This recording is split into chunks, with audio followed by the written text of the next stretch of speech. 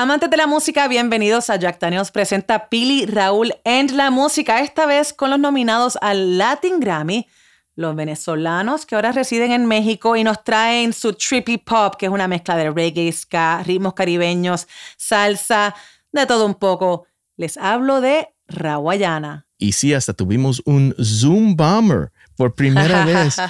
Cheo, que es el que les dio el nombre de Trippy Pop, o sea, Cheo de Los Amigos Invisibles, DJ Afro, un gran amigo de Pili Raúl en la música. También aprendemos a hacer un cóctel que se llama el Fuego Azul. Hablamos del nuevo disco, Cuando los acéfalos predominan y muchísimo, muchísimo más. Entonces disfruta este episodio. Jack Daniels presenta a Pili Raúl en la música con Rawayana.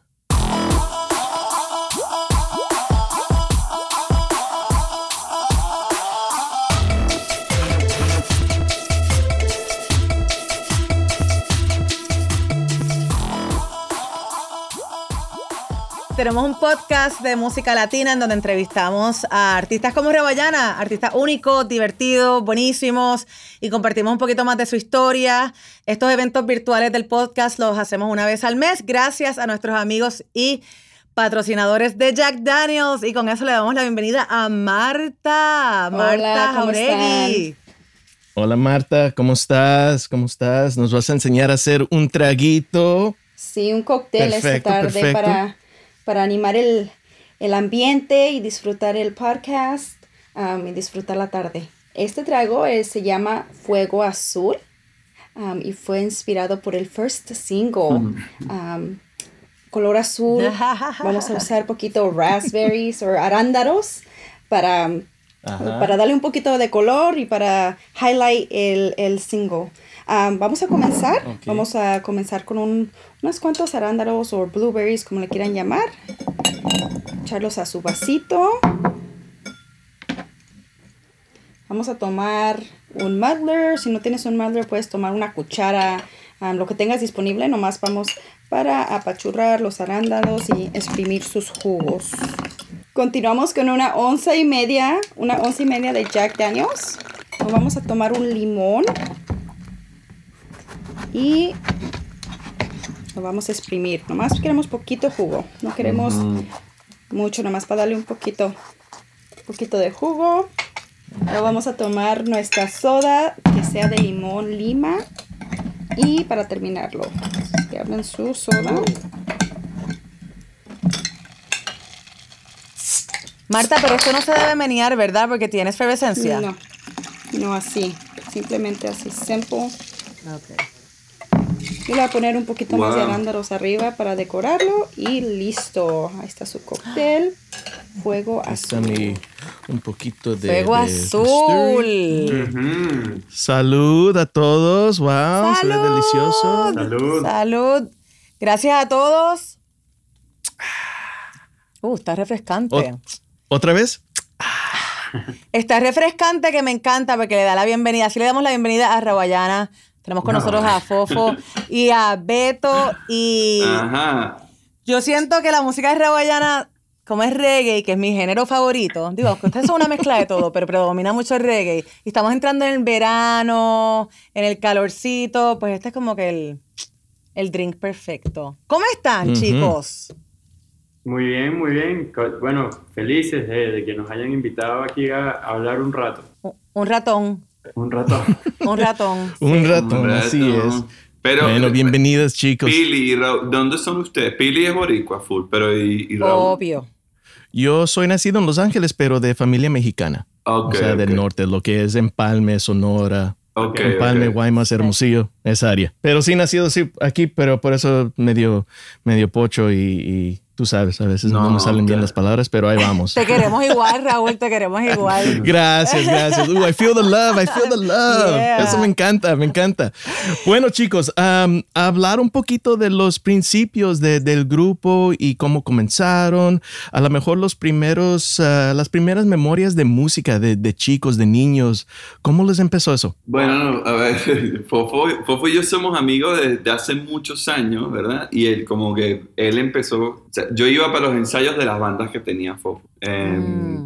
Y luego como que empezó en nuestro entorno en Caracas una movida de bandas de rock y de lugares alternativos en donde podíamos como ir a tocar distintas, ¿sabes? Ya existía como una especie de movimiento que estaba sucediendo. Y Rawayana como que se empieza a gestar luego de que eso ya estaba un poquito desarrollado, ¿no? Como un proyecto más de humor. Pero sí, como que siempre en un principio ¿sabes? Estábamos como muy cerca de la escena de las bandas en una Caracas de no sé hace cuánto tiempo será. Sí, es de como 2004 a 2009 que ya Rawayana empieza a existir, ¿sabes? Sí, ya exacto. cerca de que existiera, pues sí, yo creo que también tuvimos nosotros la fortuna de venir de casas donde se escuchaba música en general. Yo estimo que se escuchaba buena música en nuestras casas y bueno, Caracas... Tu opinión es que era buena. Bueno, sí, o sea, comparado con lo que uno de repente se entera que escuchan en otras casas, como que el playlist que le decían las chatarritas de mi papá, ahorita en retrospectiva resulta que eran una super música, ¿no? Y en Casabeto también escuchaban música buenísima, entonces creo que de cierta manera eso siempre tiene un impacto ¿sabes? En el desarrollo de quien sea como persona y como músico, sin duda. Caracas también es un sitio históricamente muy musical, de mucha influencia internacional, como muy abierto a distintos ritmos, a distintas tendencias. Toda la vida, por un tema geográfico y contextual, hemos sido como un puerto de entrada de muchísimas culturas, ¿no? Entonces, como que, no sé, que creo que crecimos en un entorno propenso para que nos interesara el tema de la música de una u otra manera y bueno, creo que más adolescentes también, ¿sabes? Los típicos que estaban en el grupito de los que sacaban una guitarra en la fiestica, en la reunioncita, ¿sabes? Nosotros estábamos ahí coleados siempre. Hace poco, después de un montón de tiempo, hice como un listening session del disco que vamos a sacar con el papá de Tony, que la familia del bajista nuestro es como en esa escena eran como una casa muy musical, ¿sabes? Que el papá que tiene la colección de discos, que tocó en proyectos importantísimos, que tocó con nosotros al principio, era como una familia súper musical y eso creo que también fue así como algo importante en nuestro desarrollo como chamaquitos, pues, ¿no? De empezar a escuchar. Eso sí era tipo de todo tipo de música, ¿sabes? Hoy día el papá de Tony está en Spotify como DJ Brother y tiene unos playlists que tú, o sea, es tipo, me decía, brother, se lo estoy dedicando a mi nieto. Y cuando escuchas el playlist es una locura de brutal, ¿sabes? DJ Brother, búsquenlo. Hay que buscarlo. Entonces, ¿ustedes creen que entonces toda esta fusión que ustedes han creado entre el reggae y el ska, el dub, ritmos afrocaribeños, todo eso viene de todas estas influencias de los papás de los miembros de la banda? Yo creo que a mí me gusta pensar que es Caracas, porque Caracas tiene esa o sea, hasta en nuestro problema más grande hoy día creo que es un tema social, ¿no? A veces yo siento que nosotros no entendemos la diversidad por nuestra historia que tenemos en una ciudad que abre, ¿sabes? Da la bienvenida al Cono Sur, ¿no? Donde vinieron muchas personas de Europa durante una época, de todas partes de Latinoamérica, y esa mezcolanza hacía que en una Caracas tú estuvieses escuchando rock psicodélico en una parte de la ciudad, en otra estaban escuchando salsa y todos los ritmos afrocaribeños, y en otro estabas escuchando Michael Jackson y funk y como su lado más anglosajón. Entonces, en la medida en la que hemos crecido como proyecto, intentando encontrar como esa identidad, que creo que es algo que uno siempre está buscando constantemente, sí, encontramos que eso es parte de nuestro ADN, ¿no? Es como, nosotros podemos pasar de estar tocando una salsa a estar tocando un funk porque crecimos en una ciudad que era así. Sí, bueno, y otra cosa del ADN de Rawayana es lo cómico, ¿no? Lo jocoso. Claro. Ustedes empezaron como una banda de humor, como mencionaste al principio, y de chistes. No esperaban que se fueran a convertir en nominados al Latin Grammy, ni conocidos por todas partes del mundo. Pero eso también predominará por siempre, ¿no? Aunque sigan madurando. Bueno, pero claro, porque siempre hay que reírse. Eso es verdad. Hay que Eso mantener sí la es. personalidad. Claro, hay que reír. Y sí, se me hace difícil creer que ya han pasado 5 años, o sea, desde cuando, de veras, en KCRW estaba tocando la canción High con Apache, pero después la canción Sin Ti, y I'm all like, wow, this music is the shit, está buenísima, you know, pero estaba empezando, como hay mucha influencia de lo que es el dub y artistas como, bueno, en Venezuela, si no son salsa, son un género que es mezclado de muchas diferentes músicas, y oigo lo que es Massive Attack, Mad Professor, diferentes Kruder and Dorfmeister, que entra un poco, además del reggae, entra más del dub, pero estaban pensando ustedes, o sea, pensaban crear un sonido que es como, que tenga algo en común, que sea algo como timeless, que sea algo que siga para siempre, ese sonido de ustedes. Bueno, honestamente creo que nuestros procesos no son tan cerebrales y tan conscientes en cuanto a la trascendencia que pueda tener lo que hacemos. Creo que la música que hacemos responde más a este tema de contexto que estábamos hablando justo ahorita.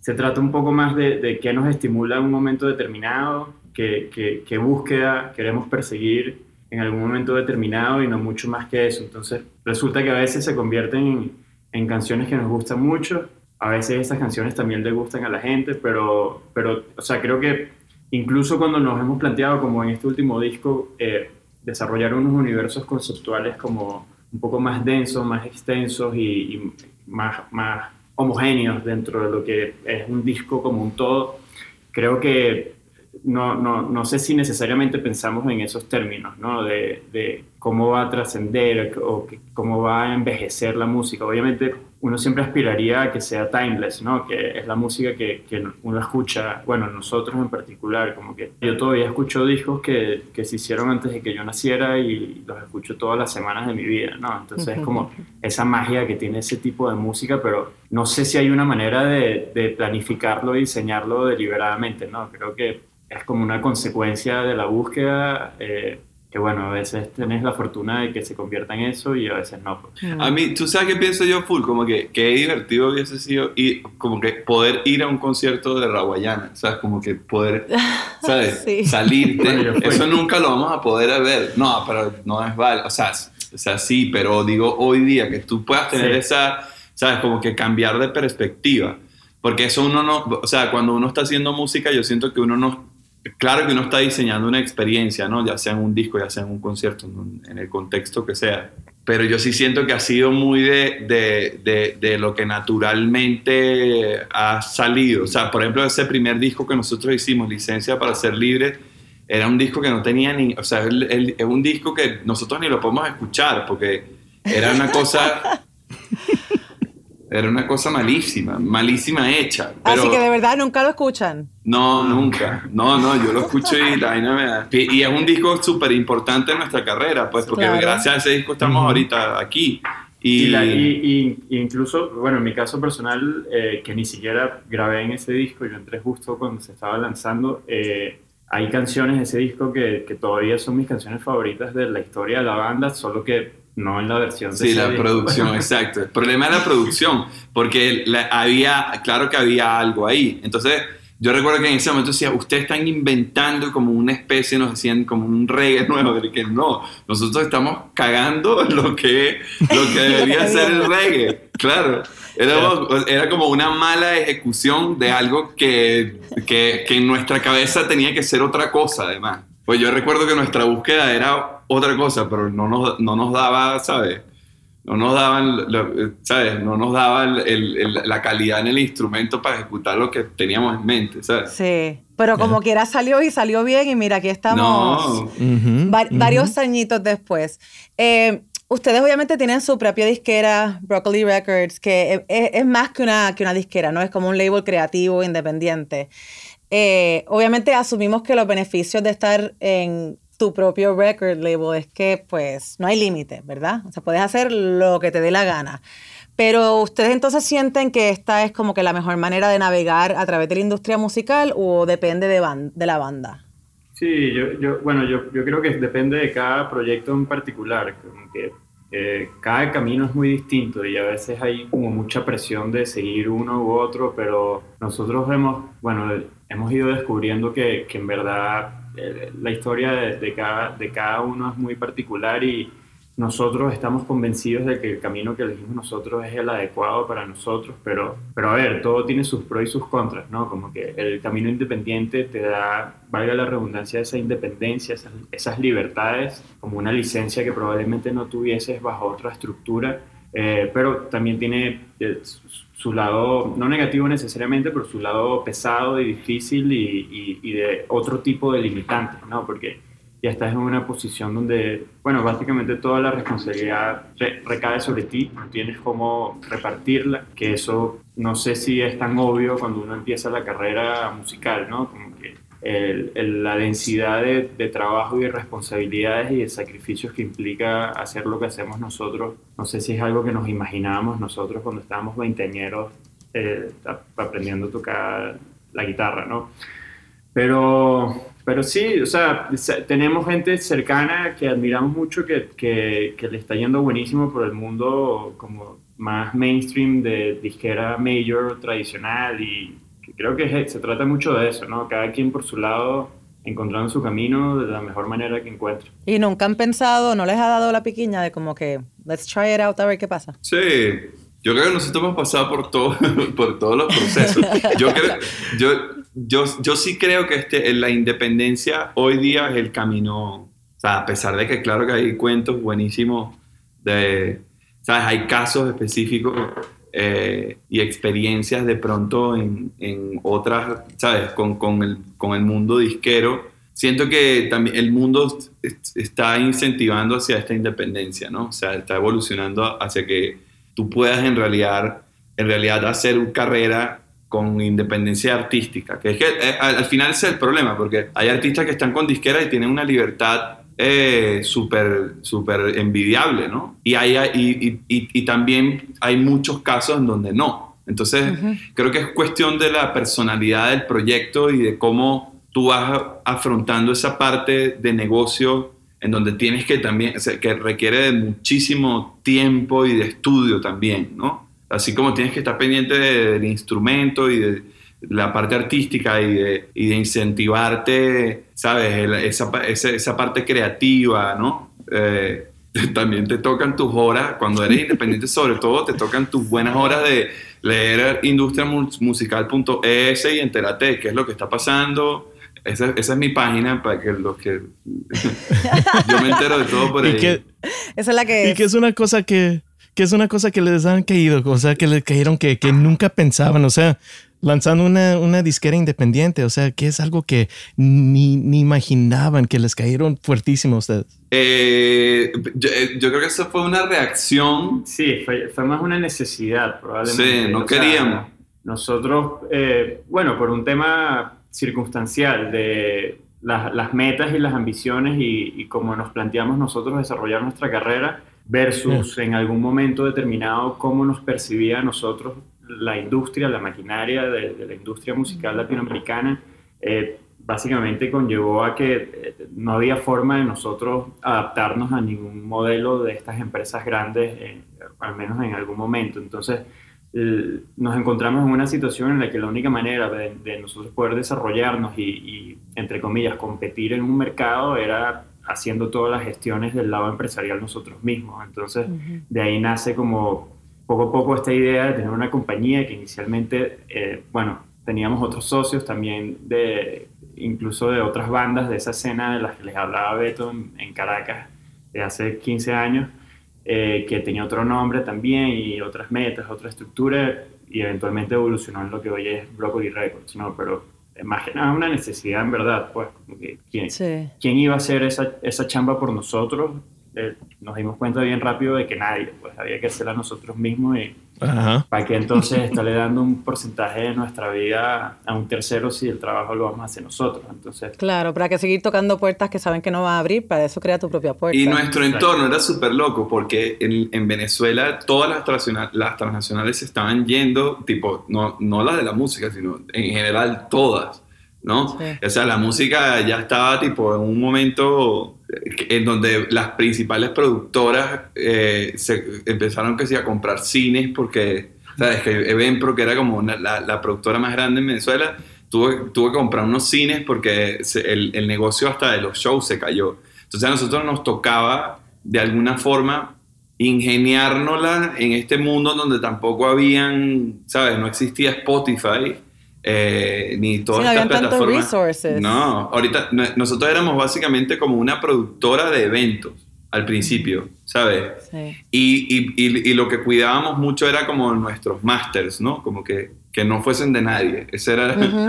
Ese era el objetivo, pero no existía tampoco nadie que los quisiera tampoco, ¿no? En el contexto en el que estamos. Entonces fue como que hemos crecido aprendiendo con esta evolución, ¿sabes? Natural que está teniendo la música hoy día y seguimos aprendiendo. Y también han tenido angelitos escondidos durante su carrera, entre ellos un amiguito de nosotros también que hemos tenido como invitado aquí en Pili y Raúl en la música. Y lo conocemos como Cheo. Yo pensé que Cheo. Qué cool que Cheo se conectó de casualidad. Sí. Por eso, Cheo, te damos la bienvenida, te queremos, gracias por estar aquí con nosotros. Señoras y señores, tenemos un special guest. Una leyenda. También former guest de Pili y Raúl en la música, Sí. que pueden escuchar ese episodio también, porque es un gran amigo por ya muchísimos años. ¿Cómo estás, Cheo? Oye, qué alegría. Los invitaron más rápido que a mí, ¿eh? A mí me tardaron. Tú eres como un Zoom bomber ahorita, ¿eh? Para que sepa la gente, tú eres como un Zoom bomber. No desviamos la atención, yo solo vine a saludar y a escucharlos y a saludarlos a todos. Pili fue, imagínate, una de las más creyentes en los amigos al principio. Traía marcas y traía gente y todo eso fue muy cool. Y bueno, y Raúl siempre ha sido, no solo, o sea, están en manos de uno de los carajos que yo creo que tiene mejor gusto en California a nivel como DJ. Yo creo que uno de los DJs que yo más admiro. Yo digo que siempre Raúl, para que los dos chicos... me estás inflando la cabeza, dude. Come on.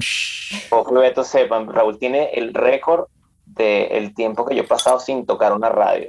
Como que no lo tocas, o sea, como wow, qué fuerte. Yo vine aquí a bombearlo.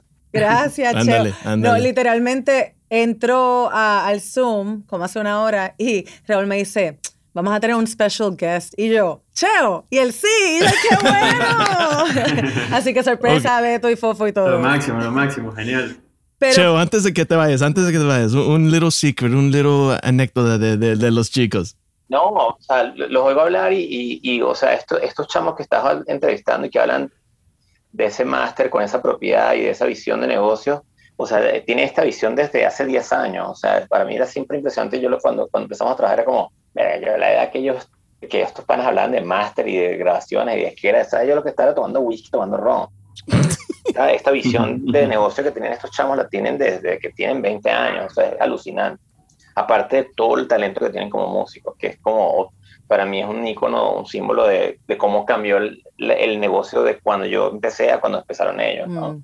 Otro tipo de necesidades y otro entendimiento de que, bueno, las vainas hay que hacerlas uno, ¿no? Que está increíble, pues. Y es un ejemplo que uso con muchas vainas, ¿no? Como muchas cosas de cómo Rawayana trata su negocio, ¿no? Pero bueno. Sigan hablando. Gracias, Cheo. Bueno, gracias, y a ese Cheo. Punto también es ver una banda como ustedes que continúa retándose, ¿no? Y revolucionando y haciendo movimiento y diferencia con su música y con su ritmo. Y el nuevo álbum de ustedes se titula Cuando los acéfalos predominan. Y el álbum para mí, en verdad, lo siento mucho más maduro y se ve la evolución. Más maduro, como un poquito más producido, tal vez. Háblenos un poquito de este nuevo álbum, que es súper esperado, porque ustedes se tardan un poco en lanzar álbums, pero valió la pena porque se nota que es muy genuino y muy... Quiero después hablar un poquito sobre la frustración que se siente durante esta belleza de álbum. Pero empecemos primero con el concepto y de dónde nace este bebé. Yo creo que este álbum nace como que de la tristeza y la frustración. Y es bien loco porque estábamos como en un momento, o sea, nosotros nos ha pasado que nos hemos metido en unos peos nosotros solitos, ¿sabes? En el momento en el que estamos, que si en la gira más intensa que jamás habíamos tenido.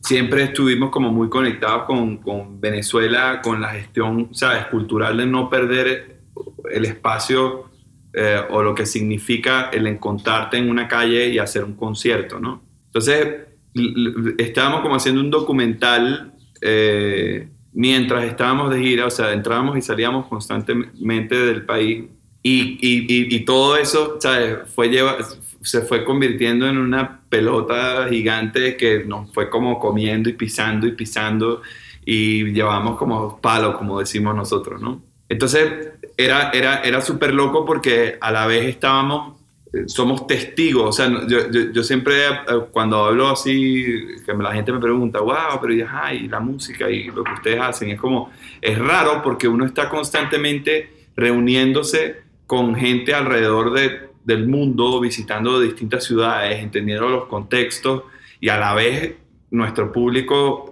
de Venezuela, que se tuvo que ir a muchos de esos países que nosotros visitamos, son parte de un encuentro súper especial cuando nosotros decidimos ir a esas ciudades, ¿no? Entonces, yo creo que es como una mezcla, este disco es como una mezcla de todo esto que te estoy diciendo, ¿no? Como de haber intentado hacer ese proyecto en Venezuela, de ese documental, y de también por primera vez, ¿sabes?, conocer mundo, ¿no?, como banda y visitar tantos sitios. Que creo que además fue el complemento natural para toda la otra experiencia que tiene mucho más que ver con nuestras circunstancias como venezolanos y todo esto que cuenta Beto de esta experiencia frustrada del documental que estábamos produciendo para Venezuela, porque en este proceso en el que empezamos un poco antes de la gira del Trippy Caribbean, pero el Trippy Caribbean fue como la gira donde en verdad tuvimos el chance de conocer el continente completo, básicamente. También te das cuenta de las similitudes, ¿no? De que en verdad somos el mismo pueblo todos y que estamos básicamente atravesando momentos distintos de un mismo ciclo. Y estamos todos en la misma. Los cuentos son idénticos, solo que en algunos países pasaron hace 15 años y en otros están pasando ahorita. Entonces, da la sensación de que toda esta información que traemos nosotros acumulados y estas frustraciones son unas frustraciones comunes de los latinoamericanos y no exclusivas de los venezolanos. Entonces, como que se potenció toda esta idea también con la viajadera, ¿no? Y yo siento que ahora más que nunca es un sentimiento mundial. En una de las canciones de ustedes, Váyanse Todos a Mamar, me encanta porque de una manera bien sincera, o sea, no hay mucha metáfora, es bastante directo, es al grano.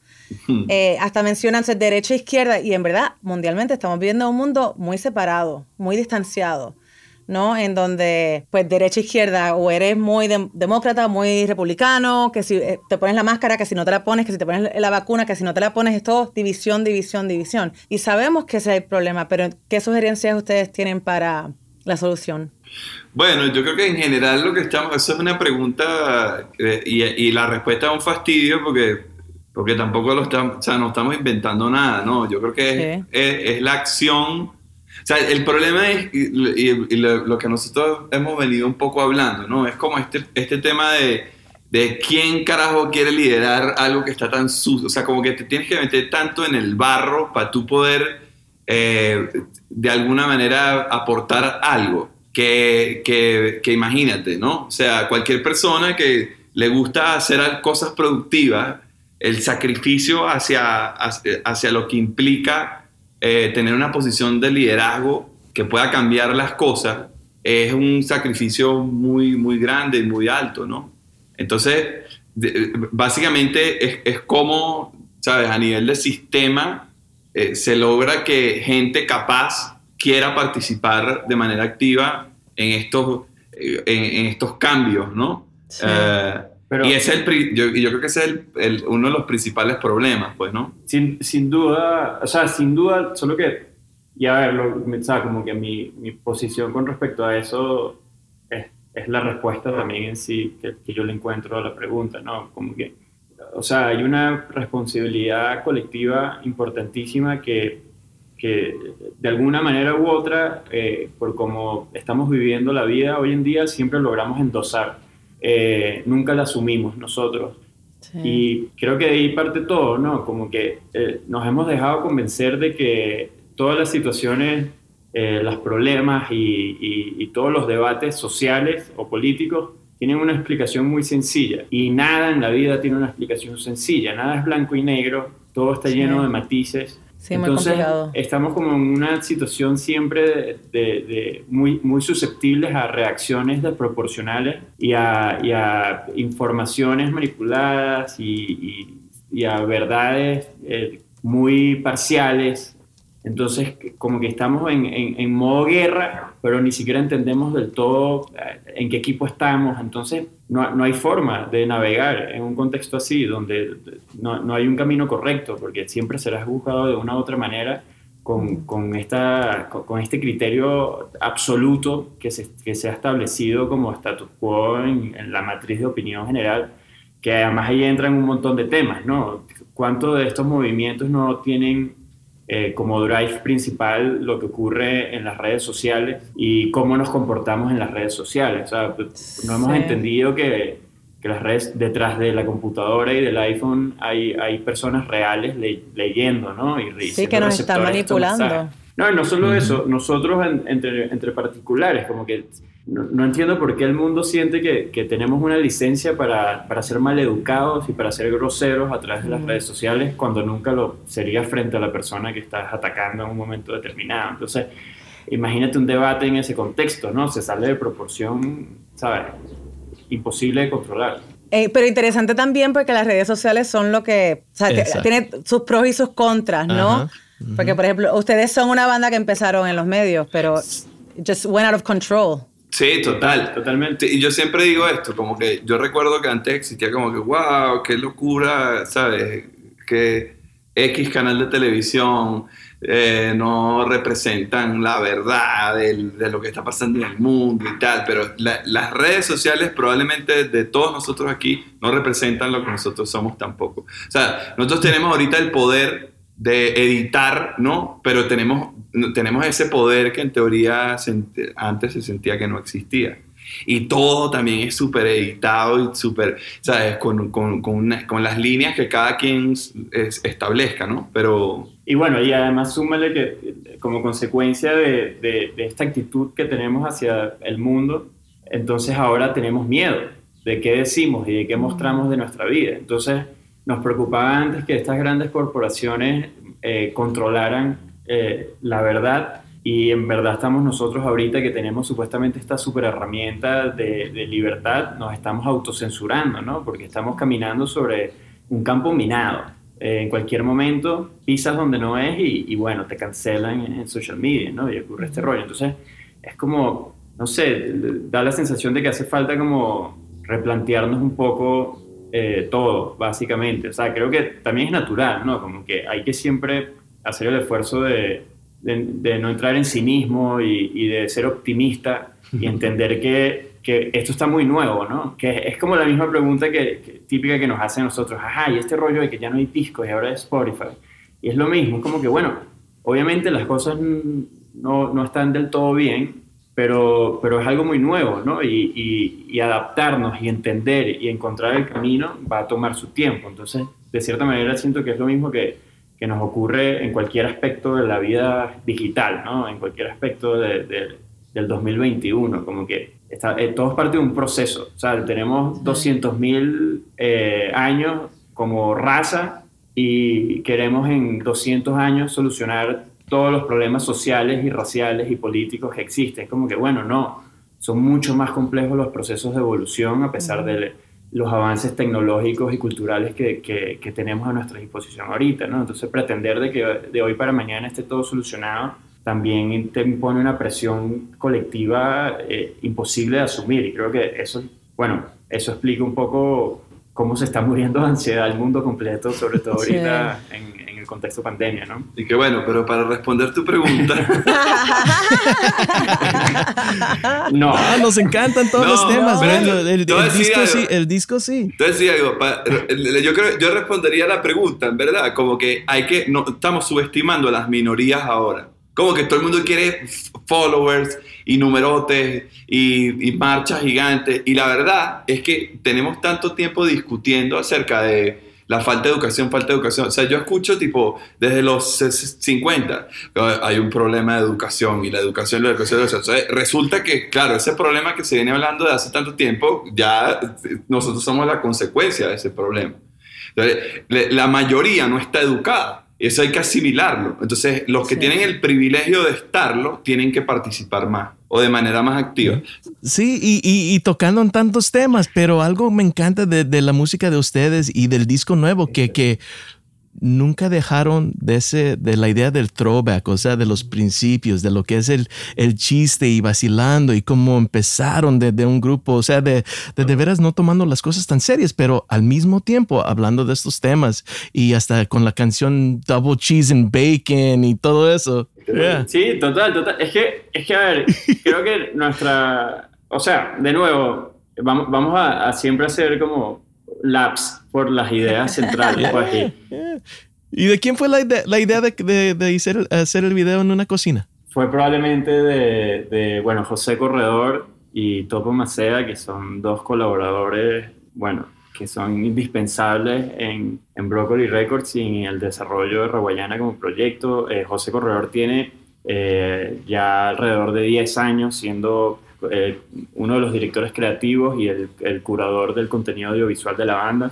Y también fue un tema circunstancial logístico por el cual terminamos en unas cocinas. Pero sí, desde el principio, desde que nació la idea de la canción, se había discutido que, ambientáramos, desarrolláramos el concepto a nivel de videoclip en algo que tuviese que ver con el tema de las hamburguesas, ¿no? Con el tema de la cocina. Entonces tuvimos la suerte de encontrar ese espacio que nos encanta cómo se ve, es como un contraste curioso que todavía no entiendo del todo cómo hicieron para que se viera tan bonito, porque en verdad es como una cocina industrial. Pero se ve bien bonito. Y la voz de ella también ayuda mucho.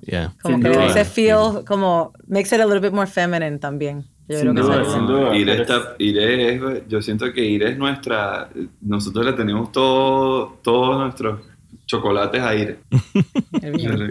Pues la verdad que lo felicito, porque cuando los acéfalos predominan está súper lindo. Es un viaje musical. Tengo una amiga que cuando la escucha, Loren, obviamente, dice que siempre que la escucho lloro.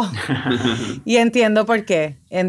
Y ojalá que la gente lo abrace y le encante, porque siento que es, por el momento, una de las mejores producciones de ustedes. Y tenemos al productor aquí, por favor. Está ahorita en el Excel, pero... en ICQ. Exacto. Pero sí, no, demasiado cool toda la experiencia con este disco. Aparte de las intensidades, ¿no? Como que la parte musical. Sí, es que sí, como que, o sea, del tema, del lado como conceptual y sobre todo lírico, donde sin duda recae el peso sobre Beto, y por lo cual su experiencia desarrollando el disco y ahora presentándoselo al mundo es probablemente un poco distinta a la mía, ¿no? Que como que estoy más del lado de la parte musical y de producción, pero en verdad con sus momentos puntuales que son normales en cualquier colaboración artística. O sea, mis recuerdos son todos súper positivos y súper divertidos, ¿no? Como que unos retos grandísimos, sí, y unos obstáculos gigantescos también, pero de cierta manera eso también es lo que te mantiene estimulado, ¿no? Como que si fuese todo muy fácil, creo que uno se aburre eventualmente de las cosas. Entonces, como que sí. Vamos a hacer algo que hacemos siempre cuando hacemos estos virtuales, que como estamos en la presencia de Jack Daniels, vamos a hacer las 7 preguntas de Jack Daniels, que son rapid fire, rápidas. O sea, no la piensen mucho, o sea, nomás la primera cosa que les viene a la mente. Okay. Y van a ser 7 preguntas rápidas. Y la primera pregunta es, what is your pre-show ritual? Antes de subir al escenario, pre-show ritual. Bueno, siempre como que así como un equipo de fútbol, y que acuérdense que el lateral derecho tiene que hacer esto, el izquierdo aquel, es súper... sí, como pointers de cosas muy específicas, pero súper básicas, porque se supone que ya estamos ensayados y en verdad, o sea, si entras al backstage 10 minutos antes de montarnos, está todo el mundo como calentando o preparando su instrumento o estirando. Sí, quizás un traguillo, pero en verdad el 80% de la banda está, o sea, por ejemplo, la sección de brass está haciendo todas las cosas raras que hacen los que tocan instrumentos de brass, como calentando aquí y soplando allá y afinando allá. Entonces, ese es básicamente el ritual, en verdad. Todo el mundo entrando en su zone. Exactamente. Sí, claro, calentando, ¿no? Un poquito. Exacto. Sí. ¿Cuál fue el primer álbum que compraron? Yo sí me acuerdo. ¿O te regalaron? ¿O te robaste? Yo me acuerdo. Yo me acuerdo de haber comprado el soundtrack de Men in Black. ¿De Men in Black? Sí, eso creo que es una memoria full de Men in Black. Sí. Here comes Men in Black. Galaxy Defense. Que era buenísimo. Yo en verdad no recuerdo. ¿No recuerdas, Fofo? No, es que sé que, o sea, en mi casa tenía, y me da súper vergüenza decirlo, pues, pero tenía como que un hacker que era mi hermano, entonces era ese momento, época Napster, donde la música se empezó a bajar ilegal, y entonces en mi casa, ¿sabes? No hacía falta comprar discos. Recuerdo que cuando conscientemente, como por fiebre, empecé a comprar discos, estaba como en mi etapa así más punk, entonces seguro fue un disco de punk, pero no recuerdo en verdad. Pero punk así como en inglés, o sea, como The Clash o punk latinoamericano. Típico de cuando estás más joven, que escuchas como cosas más modernas y más grandes que descubres The Clash y todas las cosas buenas. Pues en esa época seguro estaba escuchando NoFX o algo así como más de mi época. Ok. La próxima pregunta es tu musical crush, y puede ser alguien muerto, vivo, por cómo se mira o la voz o cómo tocan. Pero tu musical crush. A ver, está bueno, eso no nos habían preguntado. Yo, el mío es D'Angelo full. Ese tipo, qué locura, D'Angelo. Además es súper sexy. D'Angelo. Sí. Era un fan venezolano. All right. Fofo. Se oye eso en mi amigo Luis. Es más neo soul, D'Angelo, Erykah Badu, así ese estilo. Se escucha, se oye. Y Dua Lipa también. Sí, Dua Lipa más. yo estaba pensando en términos más banales, pues, ¿sabes? Más del lado de responder los dos extremos. Tú puedes contestar como gustes. No, ahorita te digo, hay una, o sea, porque en verdad no se me ocurre, no sé ahorita decir quién, pero hay como un proyecto que descubrí recientemente que se llama Noga Eres, que es como un crew Tel Aviv, como un rollo israelí que está pasando súper interesante. Los de la sesión esta. Ajá, pero hay como una escena súper interesante, que por cierto, esto lo he hablado con Cheo, hay como un movimiento súper raro de súper músicos como de Israel, pues, y ella es como un artista crossover, como que de repente te toca como con una banda súper R&B, con arreglos medio jazzy, pero su disco es como un disco de hip hop y además canta y no sé, es como una persona que es interesantísimo. Yo me acuerdo, lo estaba discutiendo con otros amigos, que lo interesante de ella es que te demoras como 2 minutos y medio de verla en esta presentación que descubrí yo antes de darte cuenta que es guapísima. Pues estás tan impresionado con lo que está haciendo. Es tan impresionante lo que está haciendo que después del rato es que, mira, y también es súper guapa y no te habías dado cuenta. Entonces me pareció como un combo súper interesante. ¿Cómo se llama de nuevo? Noga Eres. ¿Lo puedes escribir en el chat para que la gente pueda...? Sí, claro. Ok, la próxima pregunta es... Si tuvieras la oportunidad de darte un traguito, un Jack Daniels con alguien, igual que esté vivo o esté muerto, ¿con quién sería? ¿Te podrías dar un buen palito? Yo a mí me gustaría... Es que así rápido uno va a decir cualquier cosa, ¿no? Yo me lo echaría con Miles Davis. Buena. Wow. Yo siento que Miles Davis no sería tan simpático, pues sería como... No, sería un patán, seguro. No, a lo mejor se enoja contigo. Como tímido, ¿no? Pero, ¿sabes? Quiero escucharlo, pues. Quiero que me trate mal Miles para ver, ¿sabes? ¿Qué onda? ¿Cuál es el trip? Buena persona para hacer eso. All right. Y un backstage anecdote, o sea, algo que ha pasado antes de subir al stage o después de un show, una anécdota del backstage. ¿Tenemos alguna buena?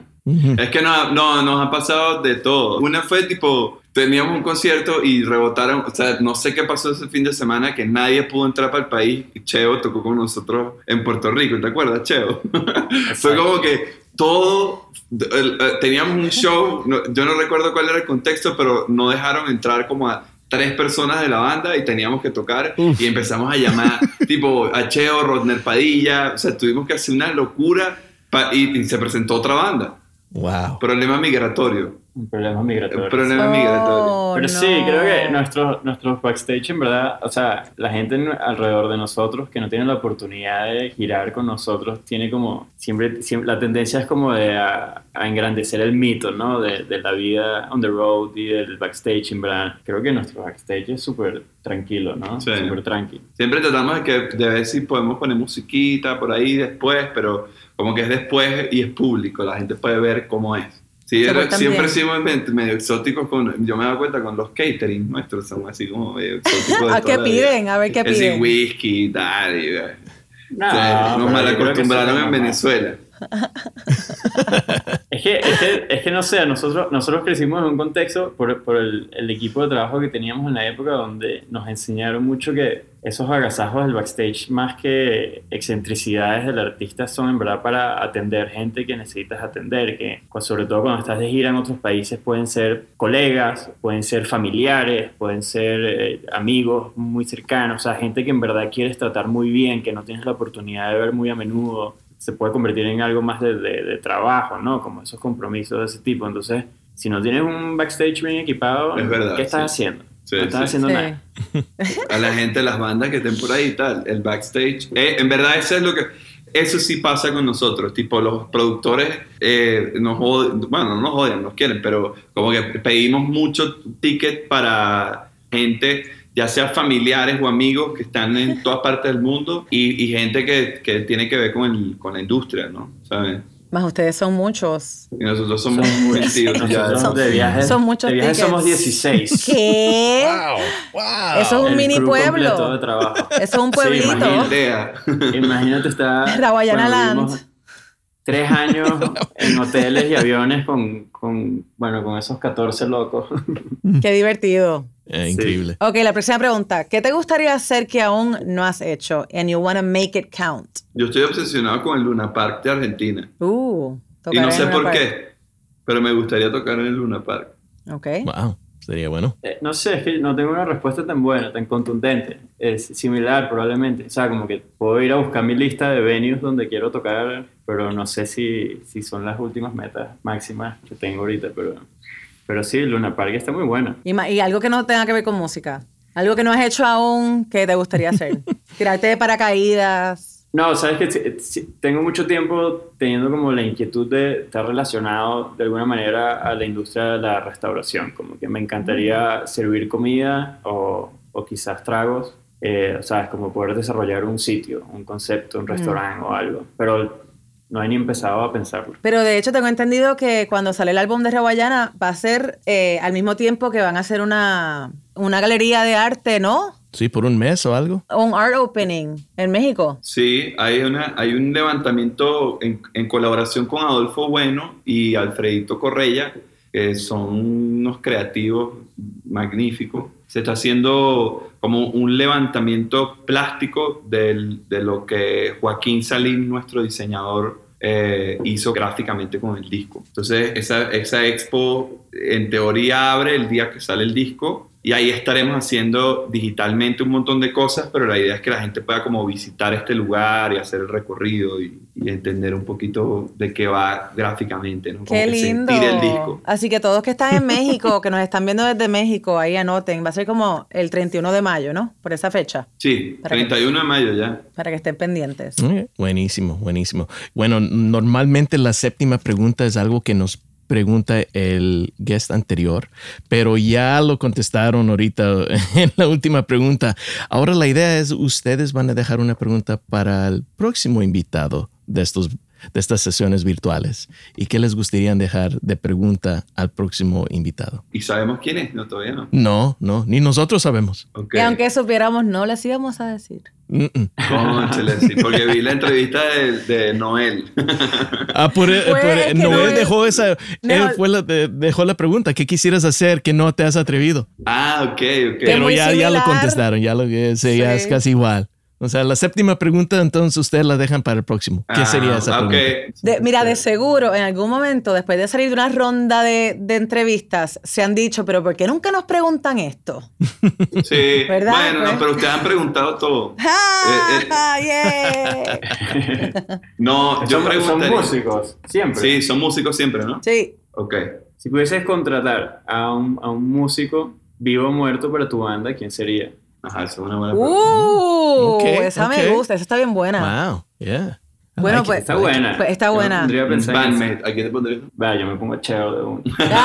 Cheo. Bueno, Beto y Fofo, ¿qué músico les gustaría que tocara con ustedes? Ya dijimos Cheo. Cheo y Prince para que Cheo esté feliz. Ándale, wow. Imagínate, Cheo y Prince. ¿Y quién toca la guitarra en ese caso? Prince toca el bajo. Prince toca el bajo, exacto. Súper, gracias, chicos. Bueno, ahora sí, Beto y Fofo, aquí los dejamos con el público de ustedes. Vamos a ver Alejandro Núñez. Hola, Alejandro. Hola, ¿me escuchan, muchachos? Sí, hola, Alejandro. Gracias, de verdad contento por estar acá. Tengo una pregunta a los muchachos, que obviamente es, ¿qué canción del nuevo disco es la que representa, la que lo representa en sí, la que, pues, la insignia, o quizás algún gusto personal de alguno de ustedes dos? Está buena, está buenísima.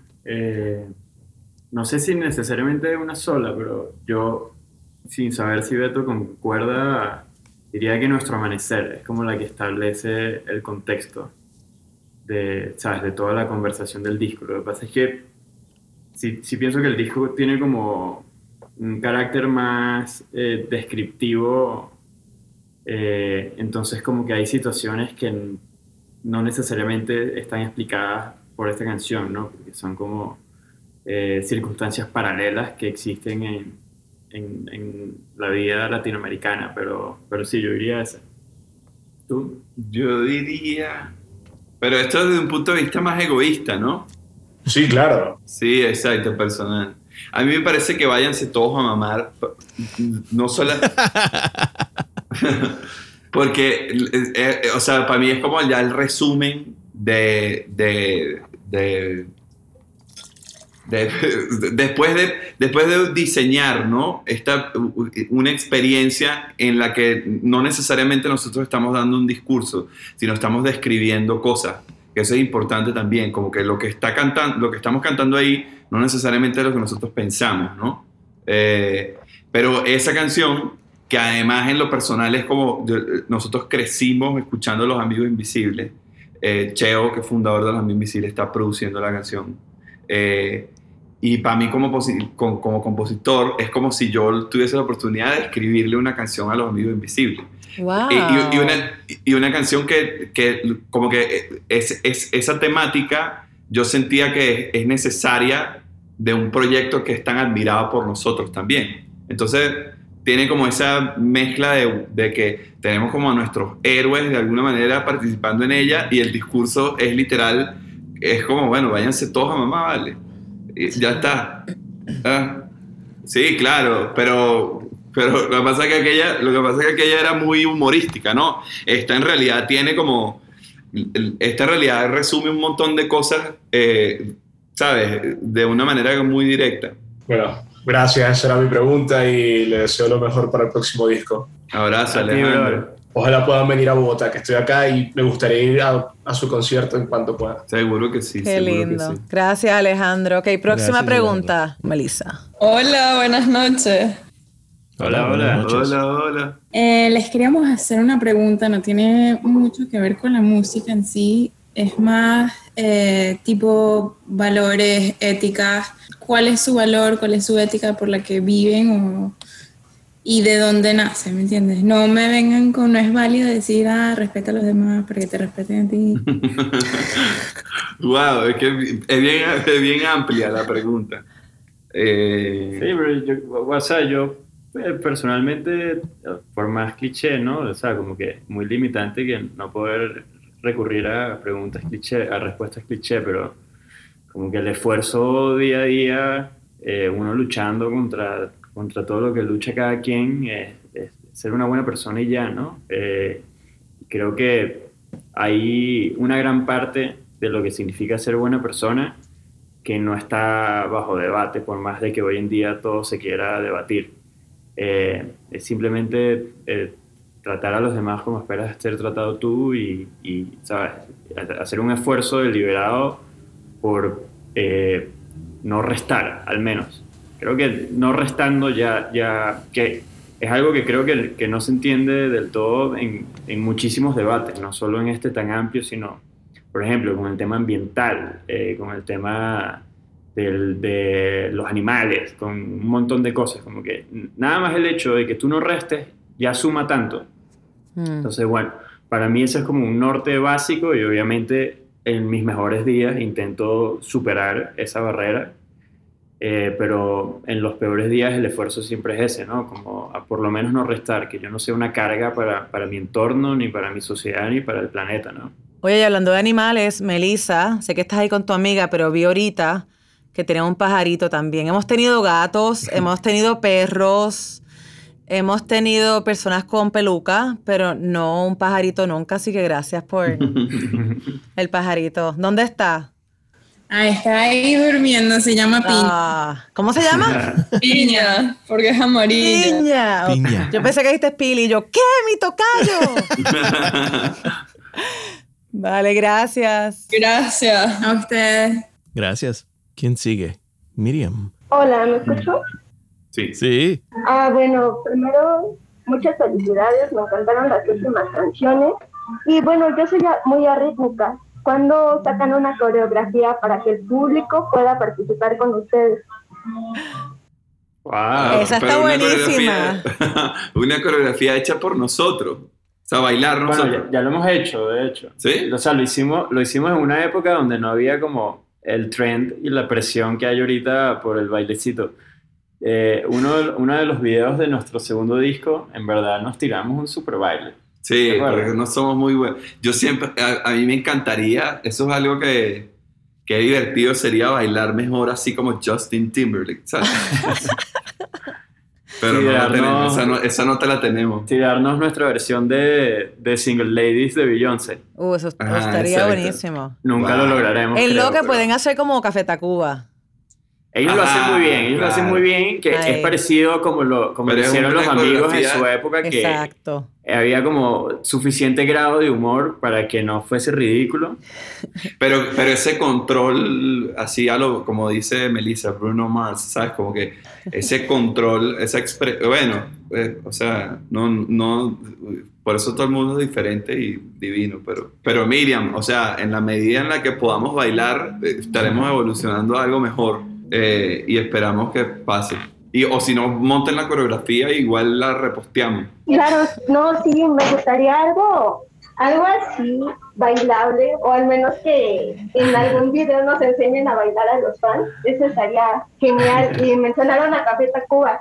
De hecho, bueno, como seguidora también mexicana de Café Tacuba, los empecé a seguir a ustedes y nos traen algo muy, muy grande. Gracias, Miriam, qué lindo. Gracias. Sí, me encanta. A mí el de Déjate Caer para mí es ¿sabes? De los mejores videos de bandas de no bailarines bailando. Me parece divertidísimo el baile y en el contexto del video, o sea, es un super trip. Miriam lo que quiere es que no. Miriam, ya dinos que bailemos en TikTok. Eso es lo que nos tienes que decir. O sea, está toda conceptual ahí. ¿Ah? Tampoco soy mucho de TikTok, pero si se arma, claro, reunimos aquí a la Ciudad de México y hubo un punto en el que nos reunimos a bailar en Satélite, igual y para ustedes, elijan la sede y yo lo armo. Wow. Mira, tienes una buena oferta. Sí, ya estamos. Nada más me enseñan los pasos previos y ya vemos cómo se arma. Vale, gracias, Miriam. Ok, próxima. Gracias a ustedes. Hasta luego. Gracias, Miriam. Una más. ¿Quién? Porque sigan. Chantal. Hello there. Hello. A todos y a todas. ¿Qué tal? Buenas tardes. Muy bien. ¿Cómo estás? Pues acá, con un poco de lluvia, pero disfrutando de la noche, porque acá ya es de noche. ¿Dónde estás? En El Salvador. Ay, qué bien. Qué cool. Okay. Muy cool. ¿Y qué es tu pregunta para los chicos? Pues ya que hablaban un poco de música, de sus inicios, de su carrera, yo quisiera irme un poco más dentro de ellos. Si pudieran ser otra persona durante un día, ¿quiénes fueran? Ya sea alguien famoso, alguien no tan famoso, Esa es mi pregunta. Súper. Oye, los fanáticos de ustedes son inteligentes. Buenas preguntas. Sí. Deep questions. Billy, nuestro público es el público más cool del mundo. ¡Eso! Se nota. Ve para un concierto de nosotros para que tú veas. Y eso no lo digo así de una manera vacía. No, yo no vivo en Puerto Rico ya, yo estoy en Los Ángeles ahora, pero me acuerdo una de mis vacaciones en Puerto Rico, ustedes estaban tocando en Río Grande o Río Mar o algo así. Creo que es Río Grande. Y yo me iba como 2 días antes, así que I missed you guys. Y en el AMC... Ese fue el de Cheo, ¿no? El de Río Grande. Es probable, sí, es probable que haya sido ahí. Fue ese. Pero la pregunta era... ¿Qué me fue? ¿Quién quería ser? Por un día, a mí me gustaría ser un ratico Elon Musk ahorita. Está bueno. Dogecoin. Pero un día nada más. Porque, pues sí, exacto. Un día de ser loco ahorita debe ser una locura. ¿Ustedes están Ese invirtiendo señor en Bitcoin? no duerme. Bueno. ¿Estás en Dogecoin? Sí, no, estamos intentando. Estamos tratando. En Ethereum. Yo tengo Ethereum también. Ajá. Ese señor es uno de los más ocupados de la mañana a la noche. O sea, no para ese señor. Raúl lo conoce. Y tremendo el señor. Crazy. Tremendo. Absolutely crazy. Shout out to locura. Grimes. Ok. Mira, yo quisiera escuchar a Gustavo, ¿vale? Que está ahí, lo llevo viendo a Gustavo, ¿verdad? Alzó la mano hace... Alzó la mano hace rato. Camilo, Gustavo. ¿puedes unmute a Gustavo? Ay, María, qué bueno está eso. Gustavo! Hola, Gustavo. Coño. Saludos desde Puerto Rico. By the way, me gustó mucho la contestación de Elon Musk. Esa está muy buena. Buena respuesta. Mira, pero seré breve para no ocuparles mucho tiempo, pero tengo 2 preguntas porque tengo a mi hija que es música, que está aquí conmigo también y ha estado escuchando la entrevista y también tiene una pregunta, así que les voy a hacer 2 preguntas rápido. Número 1, ¿de dónde sale el nombre de la banda? Y número 2, que esta es la pregunta de mi hija, ¿cuál es la canción que cuando la tocan, cuando la cantan, es la que más sentimiento o la que más los llena al cantarla? Pero ella no quiere hacer la pregunta, no se atreve, está camera shy. No, estoy aquí. Hola. Lo que me refiero es como que una canción que ustedes como que tengan, que ustedes, like, you relate to it, como que se sienten identificados con esta canción. Ok. Bueno, la primera, el nombre de la banda era en su momento, la influencia fonética fue por una epopeya de la cultura hindú que se llama Ramayana. Pero Rawayana representaba no tanto el nombre como de una banda, sino de como un espacio en donde nosotros pudiésemos crear e imaginar en el contexto súper complicado venezolano en el que estamos. Pues nosotros éramos como la generación de chamaquitos que nos caíamos a piedra en contra del gobierno de Chávez y que nos mataron a gente alrededor. Entonces la música y todo el concepto de la banda era como, por eso nuestro primer disco se llamaba Licencia para Ser Libres, pues que era como que cómo encontramos un espacio en donde podamos compartir con la gente cierta libertad que no conseguíamos en el contexto y que la herramienta fuese la música. Entonces, Rawayana para nosotros representa eso. Pero es una palabra inventada por nosotros. Y la canción, yo siento que es como Gustavo, ¿tú tienes varios hijos? Tengo dos nenas. Eso es como si te pongan a elegir y que, bueno, ¿cuál es? Es un poquito igual, yo creo. O sea, yo sí tengo canciones que como que uno siempre... ¿Cómo se llama tu hija? Claudia. Alexandra, que está escondida por ahí. Y Alexandra. ¿Y Claudia está estudiando música? No, pero me dedico a cantar. Canto en el coro de mi escuela. ¿Y escribe también? ¿Ya escribes o nada más canta? No, nada más canto. Ok. Bueno, entonces es un poquito así como que hay cosas que yo siento que se sienten, ¿sabes? Que te inspiran musicalmente, distintas, como que la interpretación, ¿no? Y también cuando escribes, tú a veces estás interpretando a otras personas, pero hay cosas que sí son como muy tuyas. Entonces hay canciones que uno como que sí siente. Yo, por ejemplo, No Significa es una canción de un despecho así, pero súper heavy y además musicalmente con la banda es un track que es divertido. Sé que a nosotros nos gusta todo, pues. Sí, a mí me pasa más eso, que como yo no soy el que canta y que está expresando, ¿sabes? No está diciendo las palabras, sino estoy más pendiente de la música y ¿sabes? Como el ensamble. Hay también como unos momentos que son divertidísimos para nosotros y no necesariamente para el público, pues como que eso es más egoísta, son divertidos siempre, pero muchas veces también, como en el caso de No Significa, pasa que se crea como una magia también con la energía del público cuando tocamos esas canciones. O sea, yo siento que cuando nosotros nos damos esos como gustos egoístas personales, de cierta manera el público percibe cuánto nos estamos divirtiendo y se convierte como una sinergia ahí de energía rara que también es especial. Entonces, esos son los que más me gustan a mí. Pero yo les voy a contar algo que hablamos ahorita de lo que van a ver ahora. Nosotros teníamos, no sé, desde que salió High, la canción, esa canción sale, nosotros estrenamos, recuerdo que adelantamos el videoclip, terminamos un concierto en Panamá gigante y no tocábamos la canción y proyectamos el videoclip finalizando el show en Panamá. Y a partir de ahí, que salió el videoclip al día anterior y que todo el mundo en Panamá lo vio, siempre tocamos High en tarimas tipo, ¿sabes? High se convirtió en el highlight del show. Y por primera vez, después de 2 años sin tocar, grabamos esto hicimos esto para ustedes aquí. Y cuando terminamos de grabar fue como, mierda, qué locura lo que representa esta canción para nosotros y cómo estamos como recordándonos, tocando en un estudio, todo lo que hemos vivido, que en verdad nunca habíamos grabado esta canción en un contexto en donde estuviésemos nosotros solo después de que se lanzó. Entonces, ¿sabes? Por ejemplo, High tiene como esa complicidad con el público que ya te afecta, ¿sabes? Sí. ¿Sabes? No hay manera.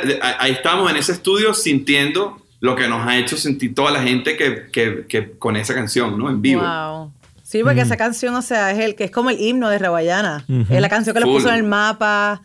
Sí. Oye, pero buenísimas preguntas al daughter and father duo. Gracias, Gustavo. Gracias, Claudia. Éxito en tu singing.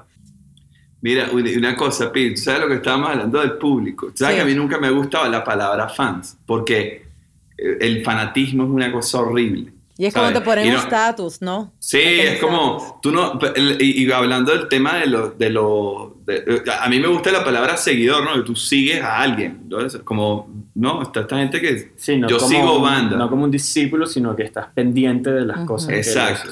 Y un poquito agradecer a toda la gente que está aquí, porque sé que son seguidores y son gente súper, o sea, a mí no me deja sorprender como esa creatividad. Por eso estamos como insistiendo tanto en el tema de reconocer a las minorías, porque a nosotros nos pasa que nuestros conciertos son grandes, claro, y tenemos la fortuna de que lo sean, pero son grandes y tienen un poder muy influyente en el mundo por la gente que está ahí.